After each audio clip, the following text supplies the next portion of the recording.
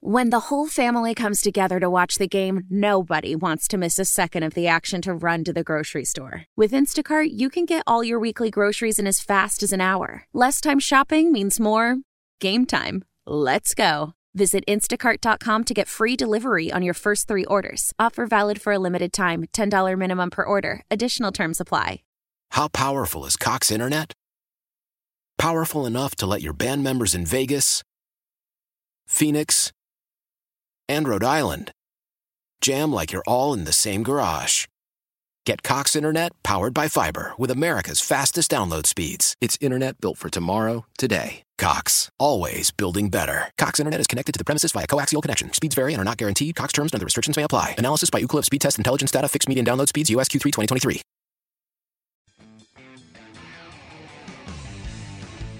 Welcome into the Nightcap here on WGR. Zach Jones along with you for the next hour or so. Happy Tuesday. Again, lovely day outside, about 70 or so degrees. A little over there, more around 75.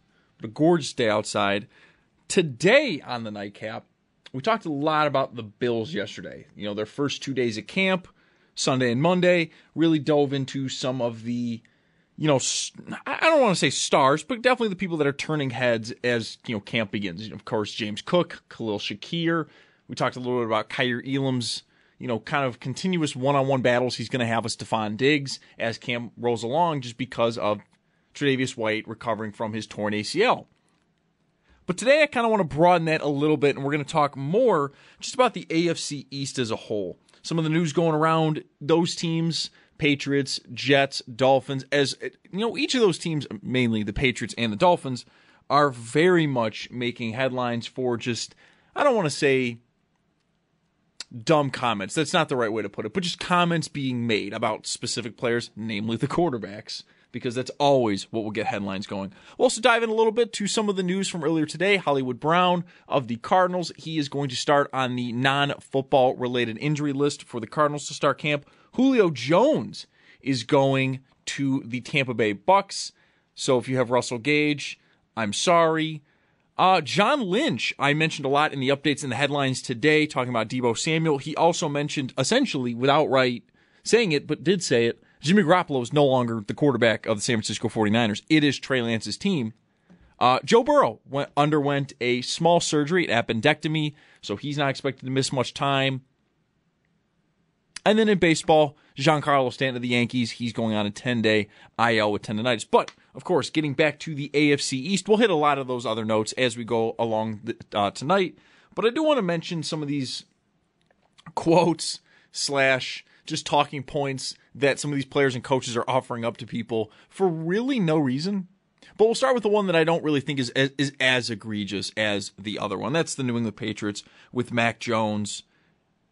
Bill Belichick says, you know, he sees tremendous strides during the NFL offseason. Apparently, Mac Jones is coming in much better shape than he did as a rookie. He looks better, blah, blah, blah, blah, blah, blah, blah. And you've probably heard a lot of people say the exact same thing.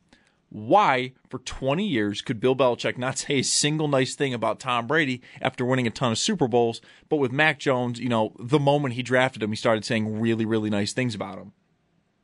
And I agree with most people's kind of, you know, return to that, which is, well, they're different players likely.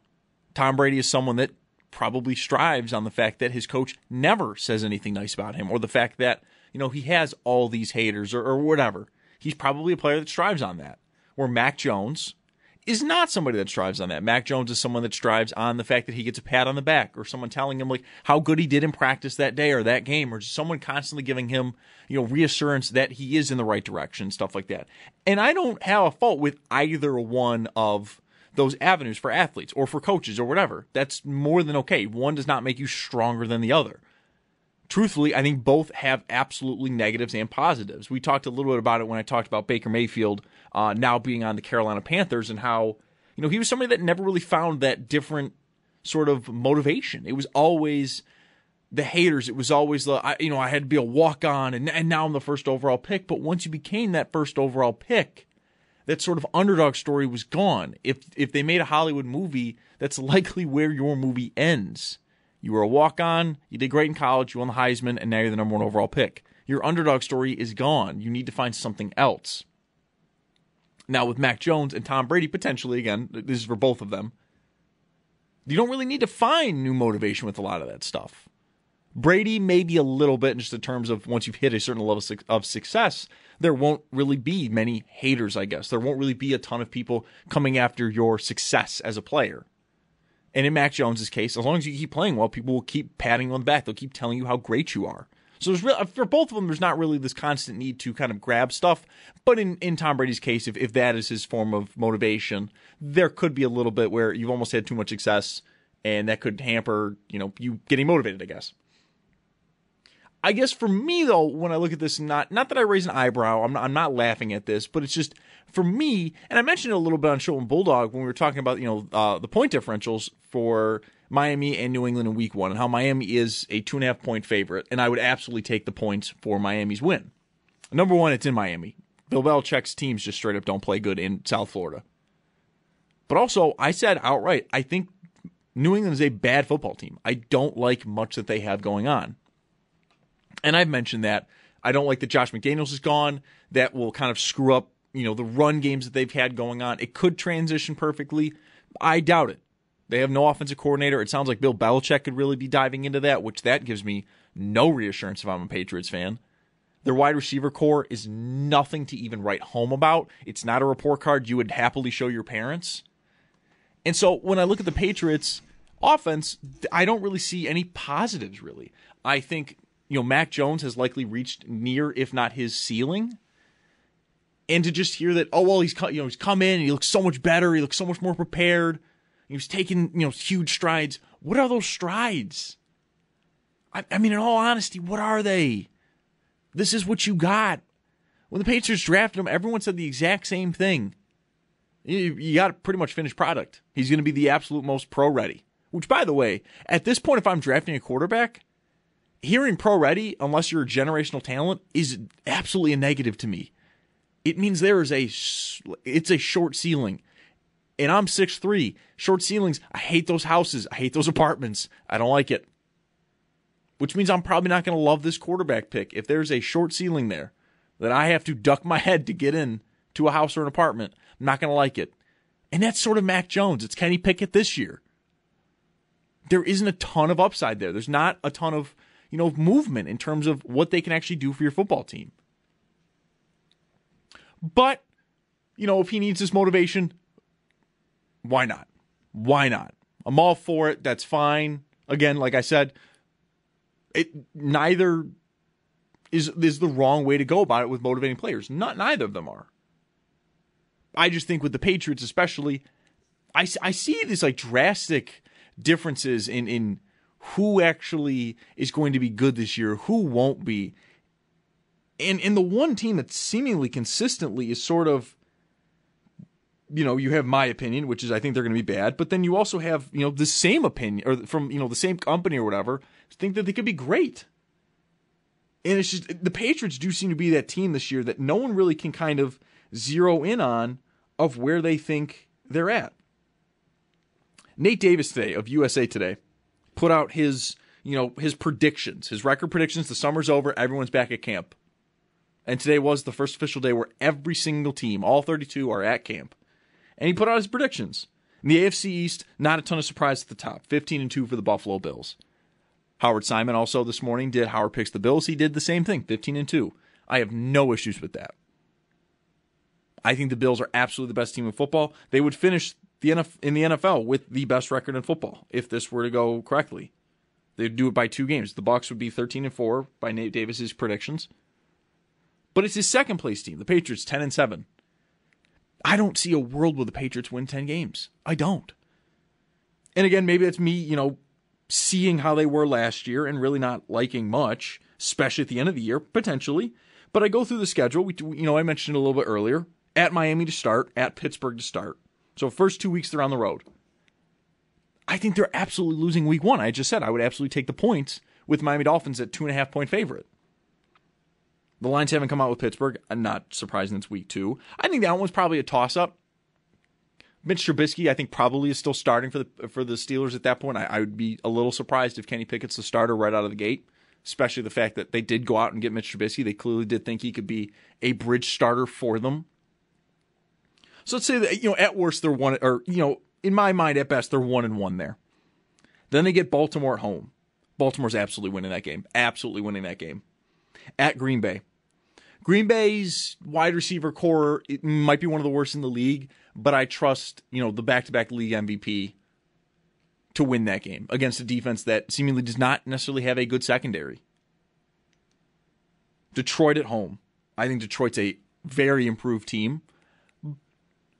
But I wouldn't, be surprised in saying, I can't see the Lions really winning that game. I think they're absolutely vastly improved, but in my mind, there's still this sort of, can I see Dan Campbell, though, beating Bill Belichick? Yes, it's in Detroit. Or I'm sorry, that's in New England, so I that's definitely an advantage to them. At Cleveland, we still don't know what's going on with Deshaun Watson.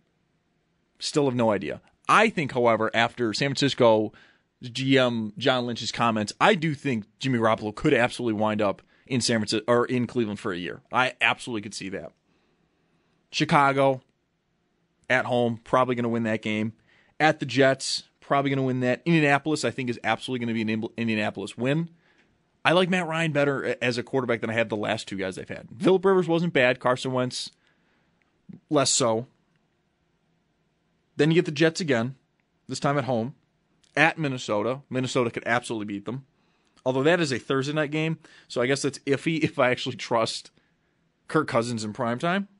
Then you finally get Buffalo, at Arizona, at Vegas, Cincinnati, Miami, at Buffalo. It's out of that bye that they seemingly could lose all but one of those games, and I think likely would be favored in probably one, and that's the Jets. But as I've said, I think the Jets are an overly improved team, and that if Zach Wilson is just an average quarterback, I think they split with the Patriots, because I don't see them going 0-6 in the division again. They were the only team in the NFL to go 0-6 in their division last year. The Jets are an improved team. I do not think the Patriots are. I think the Patriots did get worse. So when I see like 10-7 with the Patriots, I do sit there and I'm like, I could see them losing every game out of the bye. And I could see them having a losing record or a 500 record going into the bye. The Patriots do not have that same aura about them, and it shows by the fact that people are really pointing out comments that Bill Belichick makes. Who cares that he's more affectionate's not the right word, but more complimentary of his new starting quarterback than he was of his previous one. Who cares? Tom Brady, through most of the stuff he says, clearly shows that he's kind of a psychotic athlete on the level of Michael Jordan. So who cares that he wasn't kissing the rings? Who cares? It's more because a lot of the stuff that's bad about Bill and Belichick has really started to come to light, and it has put the Patriots in a really bad light in the sense of, well, what are you now? Because before you always had it was essentially the great equalizer. It was Tom Brady. Didn't matter if your defense was fine that year, not great. Didn't matter if you didn't have great weapons. Brady would make it work. Right? He would just always make it work. They'd be 11, 12, 13 win team in a bad division, and they'd cruise to the second round because they'd probably be either the first or second seed in the AFC every year. That's not the case anymore. And they're in a league where every team has to be the 2007 Patriots, where you are scoring in bunches, you are blowing teams out. You are throwing the ball all over the yard, and this team has proven they don't want to do that, and they're unwilling to adapt to do it. But going to the team that they're going to play week one, the team that I believe is going to finish second in the AFC East, and that's the Miami Dolphins. But I will say this, Tyreek Hill needs to stop talking.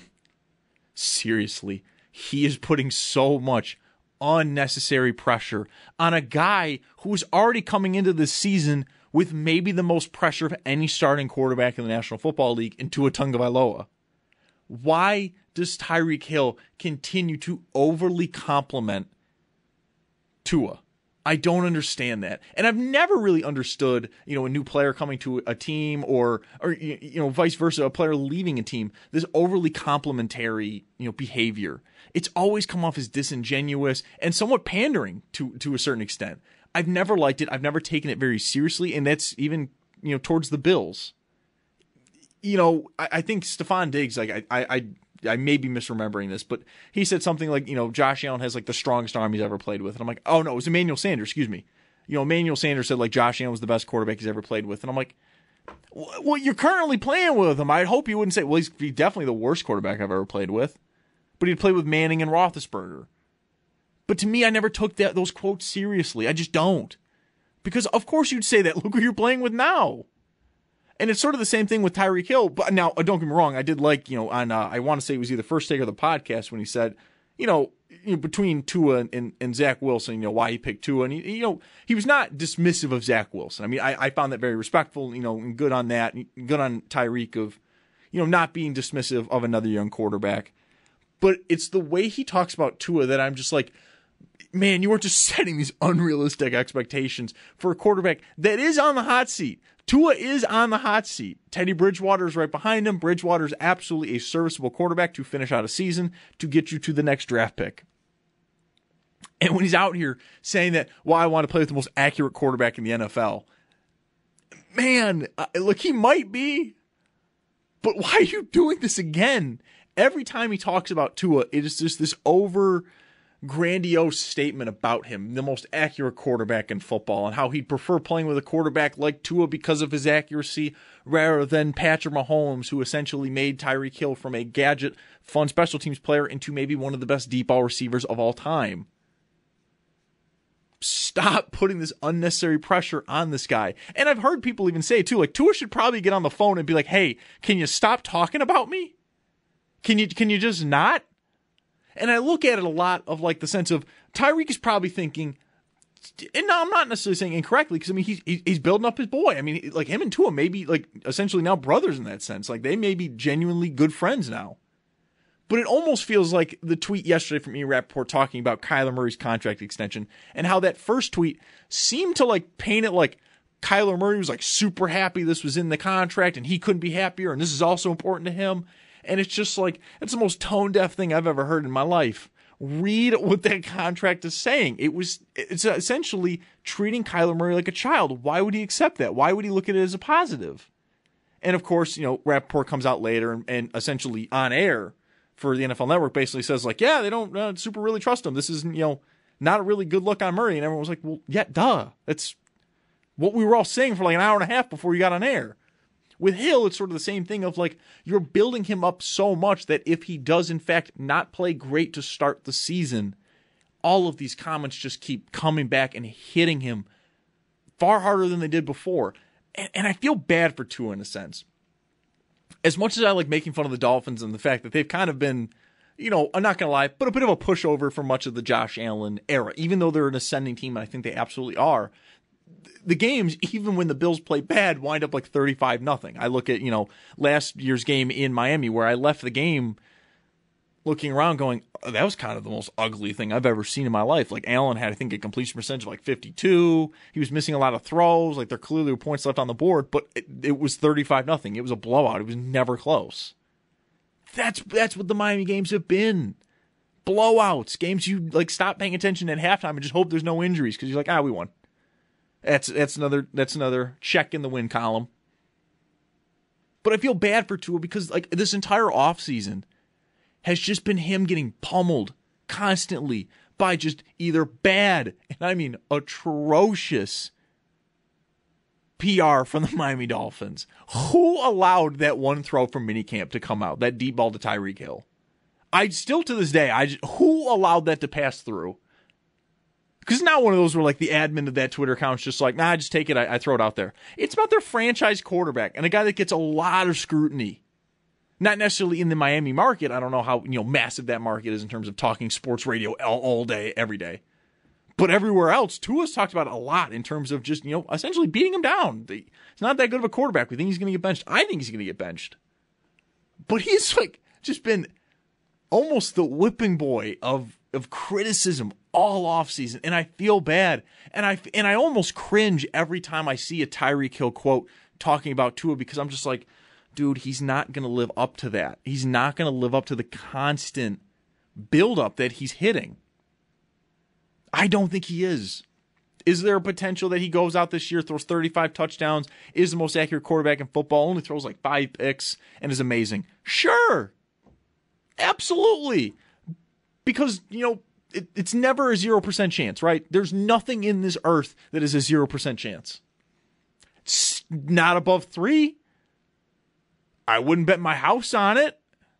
Wouldn't bet my career on it. Absolutely not. So when I see this, I'm just like, oh, Hill, what are you doing? Stop. Leave him alone. And I want Tua to fail in a sense. As a Bills fan, in a sense, I want Tua to fail, right? Because if Tua becomes a Hall of Fame quarterback, it's one more problem my favorite team has to deal with, right? But I don't hate Tua as a person. Tua seems like a great guy, has since he was at Alabama. So there is a part of me that feels really bad that like every day it feels like I'm going on Twitter when I wake up and I just see another quote about Tua, another bad video that the Dolphins released about Tua, and I'm just like, how does this keep happening? At a certain point, it does feel like they want him to fail. And then Hill is saying all this stuff so that in week 4, when Tua and the offense are not doing that great and Hill's numbers are clearly dipping, when he goes after him, the comments just make the wave of criticism even more. It's a bigger hit for Tua. I think Miami's absolutely going to be in the market for a quarterback next year. I don't think it'll be Tom Brady. I think that ship has sailed. Jimmy Garoppolo maybe, but I think they're more going to try to trade up for one. But I think Detroit could as well. I think Philadelphia could as well. So that could be a whole mess. But I do feel bad for the guy. I really do. Someone I don't feel bad for, going over to the Jets now, Mekhi Becton. Jets reported to camp today, and Mekhi Becton, left tackle for the Jets, has sort of been somebody that's also been under a heap of criticism, not coming into shape for minicamp. Seemed like the Jets coaches were somewhat giving up on him. There was rumors going into the draft that they would draft his replacement at left tackle. And yet today, he reports to camp, weigh-ins, all that stuff, and every report out of Jets camp is how everyone is stoked for how Mekhi Becton looks. They are thrilled. Because Becton has all the talent in the world. He is a phenomenal left tackle. He was in his rookie year. But weight and injuries have really caused, a bit of an issue in his second year. And, to a certain extent, the end of his first year. But now he comes in, he looks much better. And, that helps me as well because I, maybe on the station the biggest Jets defender. I don't think they're going to be good. I think they're just going to be better than the Patriots. I think that that's where I'm at. I think the Patriots are going to be that bad that the Jets will surpass them because I think eventually the Jets were going to have to get solid. They were not going to have to be great, but they're going to have to be a solid team in the NFL. And I like Zach Wilson more than most. I liked last year's quarterback draft class a ton. I'm also a big Davis Mills defender. So I guess it's kind of been my thing. Like I now focus on Jets news and stuff like that along with the rest of the AFC teams. Maybe more just because I do think they're better than people give them credit for. I think in the long run, the Jets could really be that team that for an extended period of time give the Bills fits. And that's, of course, if Robert Saleh really is the coach, I think he definitely can be. I think Joe Douglas is absolutely the right GM for them. His drafting the last few years has proven that. He kind of got screwed over a little bit with Carl Lawson getting hurt last year. That was his big, marquee signing on the defensive end, and he gets hurt in minicamp. I think, first day of training camp last year, so it's been a full year now since. So he felt bad for him there. And, Zach Wilson's got a little bit of a swag to him. He got made fun of a lot last year. It's sort of the same thing with Tua. I don't really want Tua to succeed just because the Dolphins do kind of scare me a little bit more than the Jets currently. But there's something about Zach Wilson, I think the way he plays the game, that I'm like, all right, he's like a less annoying Aaron Rodgers in the sense of, his throwing motion's kind of the same. He moves somewhat the same. And I can deal with that a little bit more. With Tua, I just feel bad because I think he was always overdrafted. I never thought Tua was a first-round quarterback. He was always just going to be a great backup. But we're in the age now, and we have been for a little bit, that just because you run a great college offense, you all of a sudden should be, one of the first quarterbacks taken in the draft. I never subscribed to that theory. I just never have. Truthfully, if you were on an average college offense with a ton of elite traits, I'll probably take you over the guy that put up, 40 touchdown passes on the number one team in the country. Because as we see with college football now, and I'll talk a lot more college football as we get closer to that season starting. But if we look at college football now, it's like 4 or 5 teams that truly have NFL talent every single year. Just a ton of NFL talent. Guys that are on the bench will play for a year, and every NFL scout will be like, no, we've been eyeing this guy out since he was 17-year-old in high school. And you're like, what? How? And they all wind up on the same 3 or 4 schools: Alabama, Ohio State, Clemson, Georgia really now has become that one. For a little while, it was Florida State. They've kind of tapered off a little bit. A&M is going to be very much up there very soon. So I never understood the tank for Tua stuff. Tua being taken over Herbert, I was okay-ish with, just because I didn't really know what Herbert was going to be. I really didn't. But now, obviously, you're looking back at it and you're like, ooh. And to be fair, I hear stuff with Dolphins owner Stephen Ross, and I do kind of wonder. I wonder how much he played into picking Tua because of the media hype around Tua, rather than actually watching him, just seeing kind of Alabama football, seeing those scores, and treating it very much like an Andre Ware, David Klingler thing in Houston from the 80s and 90s, where it was the run and shoot. Well, they put up a ton of points in college, cut that in half. That's what they're putting up in the NFL. When it's not the case. It never has been. And so I do wonder how Tua got through a lot of those scouting, developments and the combine and all that stuff, and people didn't sit there and go, ooh, this, I don't know if this is sustainable. Because that was my big thing too with Tua, is Tua to succeed in the NFL, truly at an elite level, to justify being a top 10 NFL pick, will have to be Drew Brees Part 2. That's what you'd have to be. I think people forget too with Drew Brees, before he was hurt in San Diego, he had a strong arm, but his injury did limit that. But Brees was always a very accurate quarterback, and he really refined that after his shoulder injury. But it took time. And to be fair, the start of his career was not great. And I thought Tua, to succeed with his lack of mobility, his lack of athleticism, his lack of size, his lack of arm strength, he would have to be Drew Brees reincarnate. He would have to be a regen of Drew Brees. And he's just not that. Because to be fair, Drew Brees is a one of one. His style of quarterback very rarely ever succeeds. He's very rarely ever just not a backup quarterback. But he made it work with his style. And even now, looking back, it is kind of crazy that he threw for all those yards the way he did. We're going to take a quick time out. When we come back, we're going to run through the rest of the NFL. Some news broke today. Julio Jones is a Tampa Bay Buccaneer. He's going back to the AFC South. We're going to talk a little bit about the San Francisco 49ers. Deebo Samuel could be getting close to a deal, and Trey Lance looks to be the starting quarterback of the San Francisco 49ers. That coming up here after this quick timeout on the Nightcap on WGR. Listen up. I won't sugarcoat it. This is the longest cold, flu, and allergy season we've ever seen, but we're not alone. We've got Instacart. Sure, you may be a coughing snot faucet who just wants mommy, but you're not giving up. Not when cold medicine, fragrant herbal teas, and honey shaped like bears can be delivered through Instacart in as fast as 30 minutes. Now let's go win the sick playoffs. Daddy, I just want my soup. Oh, sorry, Sport. App says it'll be here in a few minutes. Instacart for the win. How powerful is Cox Internet? Powerful enough to let your band members in Vegas, Phoenix, and Rhode Island jam like you're all in the same garage. Get Cox Internet powered by fiber with America's fastest download speeds. It's internet built for tomorrow, today. Cox, always building better. Cox Internet is connected to the premises via coaxial connection. Speeds vary and are not guaranteed. Cox terms and other restrictions may apply. Analysis by Ookla Speed Test Intelligence Data. Fixed median download speeds. US Q3 2023.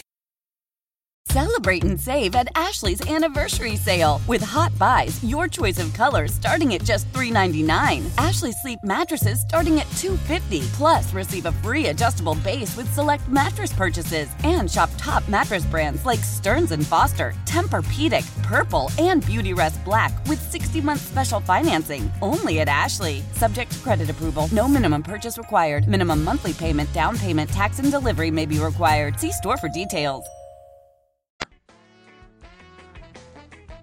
Welcome back to the Nightcap here on WGR. Just making our way through the NFL tonight, talking about some of the early camp storylines going on as every NFL team starting today is officially at training camp. One I do want to talk about, because I'm very bullish on this team this season, is the San Francisco 49ers with Trey Lance. And that, to me, is the important part. It is with Trey Lance. With Jimmy Garoppolo, I think they have a ceiling very similar to the New England Patriots, just in a very different sense. Kyle Shanahan, I find currently, in the current model that they are, is a better coach suited to his team than Bill Belichick is to his. Bill Belichick overall is the better coach. But Kyle Shanahan right now with this team he has set up in San Francisco is the better coach. He gets more out of them. And Jimmy Garoppolo was a fine quarterback to get them there. I think Jimmy Garoppolo overall is a below average quarterback, but for what Kyle Shanahan asks him to do, he's more than serviceable. But Trey Lance offers them so much more. More than I think Shanahan has ever had in a quarterback. Because, Matt Ryan, of course, is maybe the most notable example of a good quarterback he's had. But Lance offers the athleticism. And today, at their introductory press conference, GM John Lynch offered a few notes. Number one, the team is having productive talks with star wide receiver Deebo Samuel. I'm not too surprised by that. Samuel himself showed up to camp. I think the reports are right now that he expects to practice rather than hold in. And that Lynch was also quoted saying he believes something is going to happen here in the near future in regards to that contract. I fully do agree, though, and I will say this real quick. I fully agree with Samuel not wanting to be that sort of dual threat player that San Francisco used him as, both as their number one wide receiver and in a way their number one running back. I get why he doesn't want to do that, and I fully agree with that. You're here to, make your money, yes, but you do want to have a long career. You want to have a long, healthy, successful career.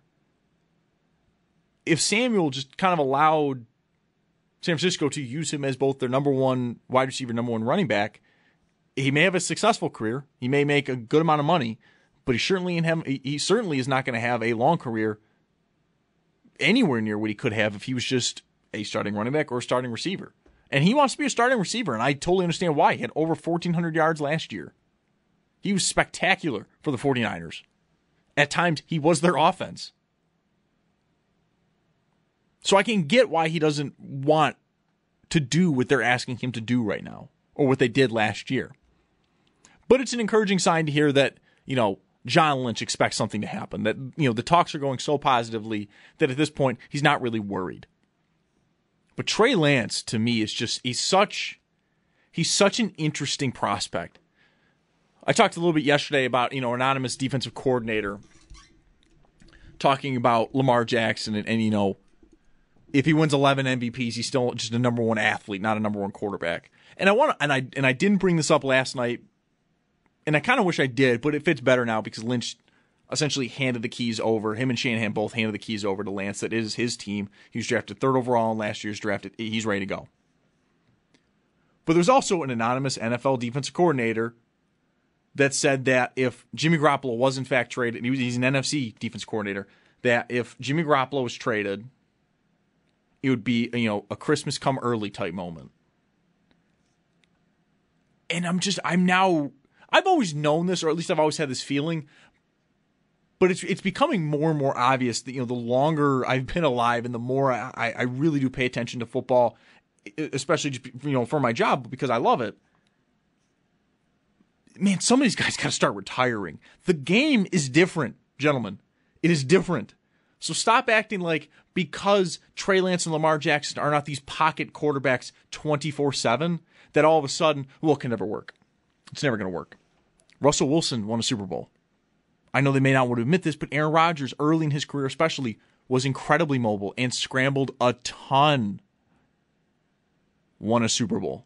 Patrick Mahomes runs a lot, scrambles a lot, won a Super Bowl. Josh Allen likely is going to win a Super Bowl at some point in his career. Herbert moves around. And this thing too, I can understand not wanting just essentially a running threat. I can understand that. That I totally get. Back in the 90s, Randall Cunningham was, considered the ultimate weapon in the NFL for the Eagles. But he was never given an offensive coach, and so his passing game was always erratic. It was never, fine-tuned. But as a runner, he was always dangerous. And he had one truly great year in Philadelphia. I think he had 33 touchdowns, 10 picks. He made the Pro Bowl, and it was by far his best year in Philadelphia as a passer. But the team overall was not necessarily that great. They were fine. It was only his Minnesota year, late in his career, where he really exploded as a passer. His legs very much were behind him in the sense of age. He was not able to move the way he used to. but he still had the cannon, and at that point, he was a much more refined quarterback. Michael Vick, though, to me is always that example of someone that early in his career was much more of the dangerous weapon.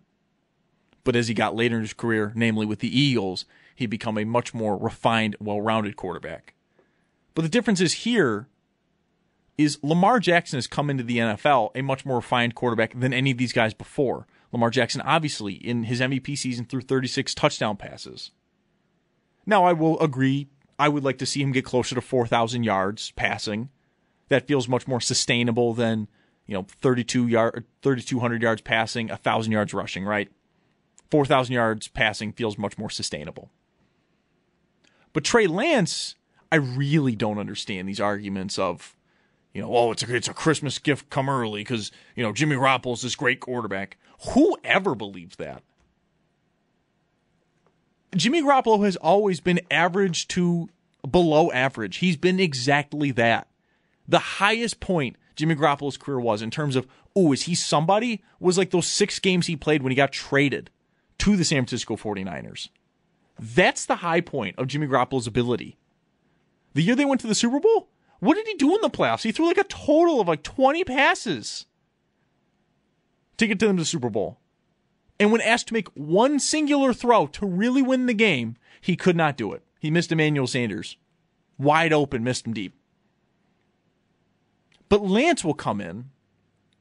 He did not have to play much of his first year. He came in sparingly. He was in a little bit when Jimmy Garoppolo was hurt. But, for the most part, he got to sit back, watch, and learn from the best offensive mind in football, Kyle Shanahan. So when he comes in this year, and I will say this, I do believe he will be that second-year pop player. The guy that no one was talking about their rookie years. And he just pops. Boom. He's a star. Trevor Lawrence, I don't really count that. Lawrence has been talked about since he was 17 years old. He could have been abysmal in his rookie year and popped his second year, and there always would have been defenders. There was never somebody that fell off that. Apparently, he had a perfect practice today with no pads on, and I hate training camp stories. I really do. I like the stories of when someone looks smooth, they look like an NFL player, not he completed every single pass today. Why do I care about that? But I digress. Lance is going to come in this year and be explosive. Because Lance himself can add to the running game. But he can add even more to the passing game. He has a guy in Deebo Samuel. Brandon Ayuk. He's the one guy who draft circles both seemingly got right, and yet he's never used on his team. Brandon Ayuk is a solid receiver, taken in the second round, looks really good, has all the tools, and just it's almost like he is left behind. But now seemingly he has that second wide receiver spot locked down. Lance is going to have a solid O-line. The Shanahan run game, which is essentially just throw somebody back there that can, find the hole the offensive line makes, and they're going to be fine. They're going to make it work. He gets George Kittle, a really, really good defense, and a coach who has been here and done that a number of times now.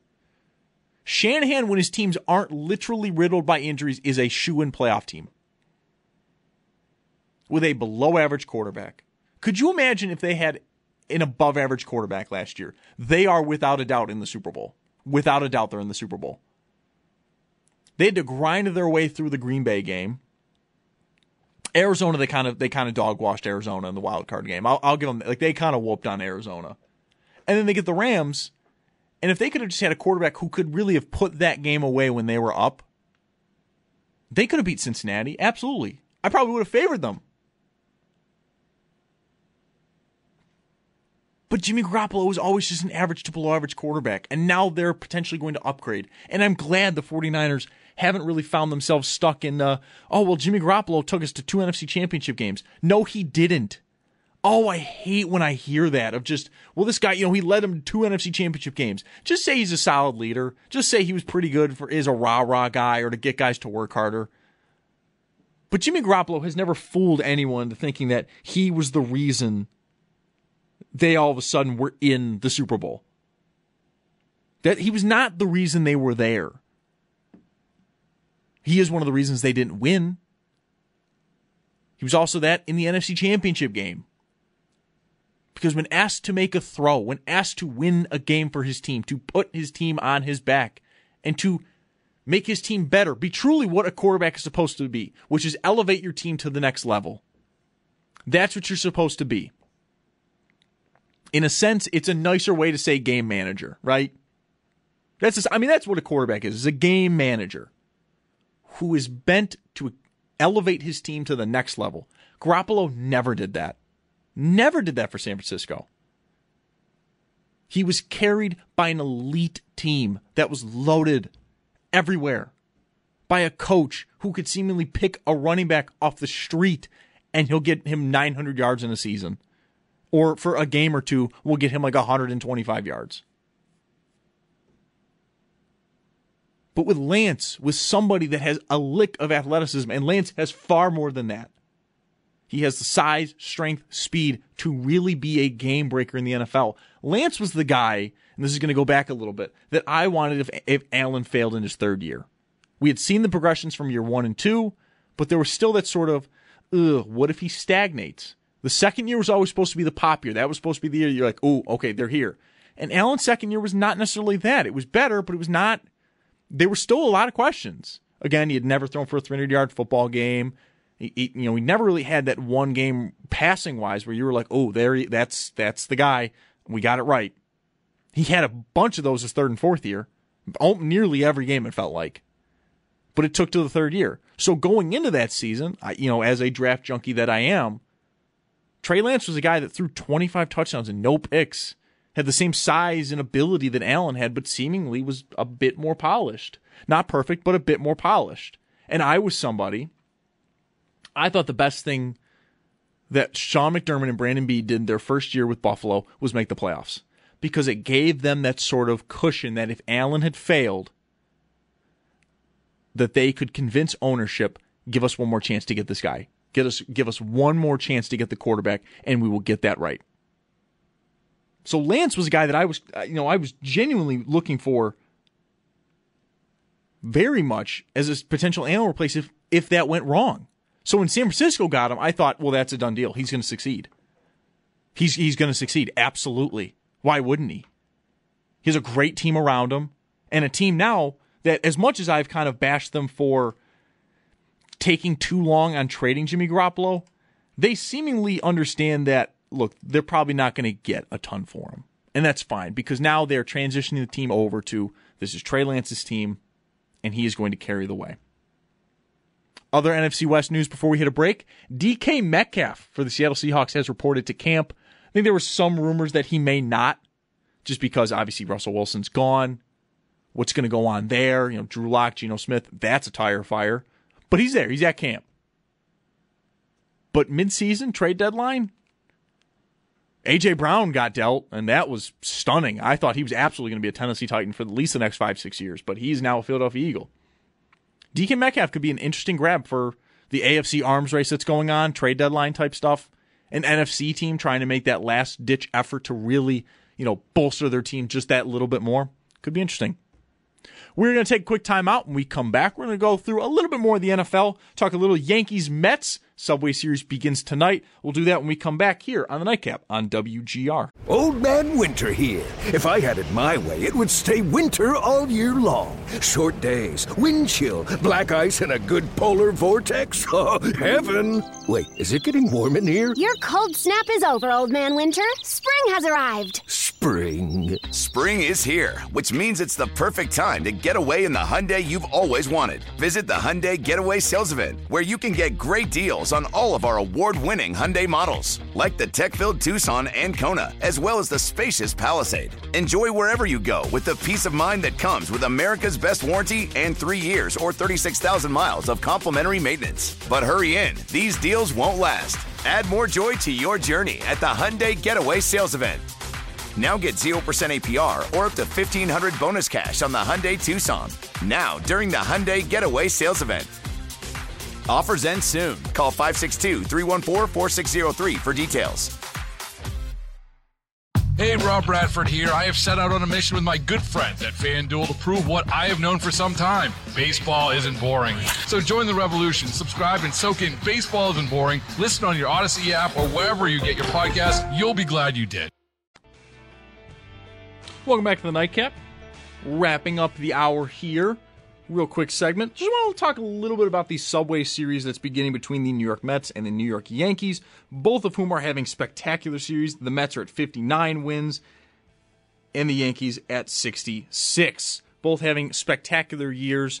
The Mets, I definitely thought coming into this year would be good, but the injuries to DeGrom and Scherzer did have me, a little worried for them overall, but they have been spectacular. Scherzer's back. DeGrom is working his way back. The Yankees went on a bit of a skid there, but they have just been one of the best teams I've seen in a long time in baseball. They have just been crushing the ball. Aaron Judge looks every bit worth the money the Yankees wanted to pay him and all the much more. He's homered so far tonight. So has Anthony Rizzo, but the Mets are up 4-2 after a Sterling Marte home run and an Eduardo Escobar home run as well. Pete Alonso doubled to get them to 3-2. It is now 4-2 Mets. I want to say this is a 2-game series. I will say, though, I don't know if I want this to be the World Series. I went down to both New York City and Long Island for a little bit for a vacation not that long ago, and you could feel the stress in the city. Me and my buddy, we were driving back from the airport. He had picked me up, and we're listening to your sports radio down there, and that was all anyone wanted to talk about. It was either the Mets or it was the Yankees. Hockey was done at that point. Football was not back yet. Basketball, who cares about the Knicks in Brooklyn? I'd say truthfully at that point it felt like. And so everyone but it's also this almost uneasy feel of ooh, do we really want to do that again though? Is this going to happen? Are we doing this? It did have that uneasy feeling. I think especially because if it happens, I think as well as the Yankees are playing, I think it is that sort of known fact that the Yankees aren't worlds better than the Mets. And to be fair, I think I'm probably rooting for the Mets. But I will say baseball is just a tough sport for me to keep up with, especially as an Angels fan. If you pay attention to the morning show at all, when I was on there with them for the past few months, I am an Angels fan. It is a horribly painful experience, one that I can't believe I still put up with, but I do. I'm not a fan of it. But yes, Mets-Yankees going on right now as the Subway Series kicks off. That'll do it here on the Nightcap on WGR. Thanks for listening. I'll be back tomorrow with Shope and the Bulldog. And, of course, tomorrow at training camp, it is back open to fans. Howard and Jeremy will be there along with the Extra Point. Thanks for listening. This has been the Nightcap here on WGR. How powerful is Cox Internet? Powerful enough to let your band members in Vegas, Phoenix, and Rhode Island jam like you're all in the same garage. Get Cox Internet powered by fiber with America's fastest download speeds. It's internet built for tomorrow, today. Cox, always building better. Cox Internet is connected to the premises via coaxial connection. Speeds vary and are not guaranteed. Cox terms and other restrictions may apply. Analysis by Ookla Speed Test Intelligence Data. Fixed median download speeds. US Q3 2023. Celebrate and save at Ashley's Anniversary Sale. With Hot Buys, your choice of colors starting at just $3.99. Ashley Sleep mattresses starting at $2.50. Plus, receive a free adjustable base with select mattress purchases. And shop top mattress brands like Stearns & Foster, Tempur-Pedic, Purple, and Beautyrest Black with 60-month special financing. Only at Ashley. Subject to credit approval. No minimum purchase required. Minimum monthly payment, down payment, tax, and delivery may be required. See store for details. We all agree that reducing carbon emissions is a good thing. And once again, Toyota is leading the way. We hear a lot about fully electric vehicles, and Toyota has them with more on the way. But we also know a BEV is not for everyone, whether it's because of cost, range, or concern about finding a charging station when you need it. Plus, the raw materials used to manufacture batteries are limited. Enter Beyond Zero, Toyota's vision for a carbon-neutral future. In vehicles and in manufacturing plants, too, in the years ahead. The materials used to make just one long-range battery for an EV could be used to make batteries for 6 plug-in hybrids or 90 gas-electric hybrids. That's why Toyota's position today is electrified, diversified, empowering you to choose how to reduce your own carbon footprint with the vehicle that's right for you. A hybrid, plug-in hybrid, or battery EV. So shop, learn more, and get details at toyota.com/beyondzero. Toyota, let's go places.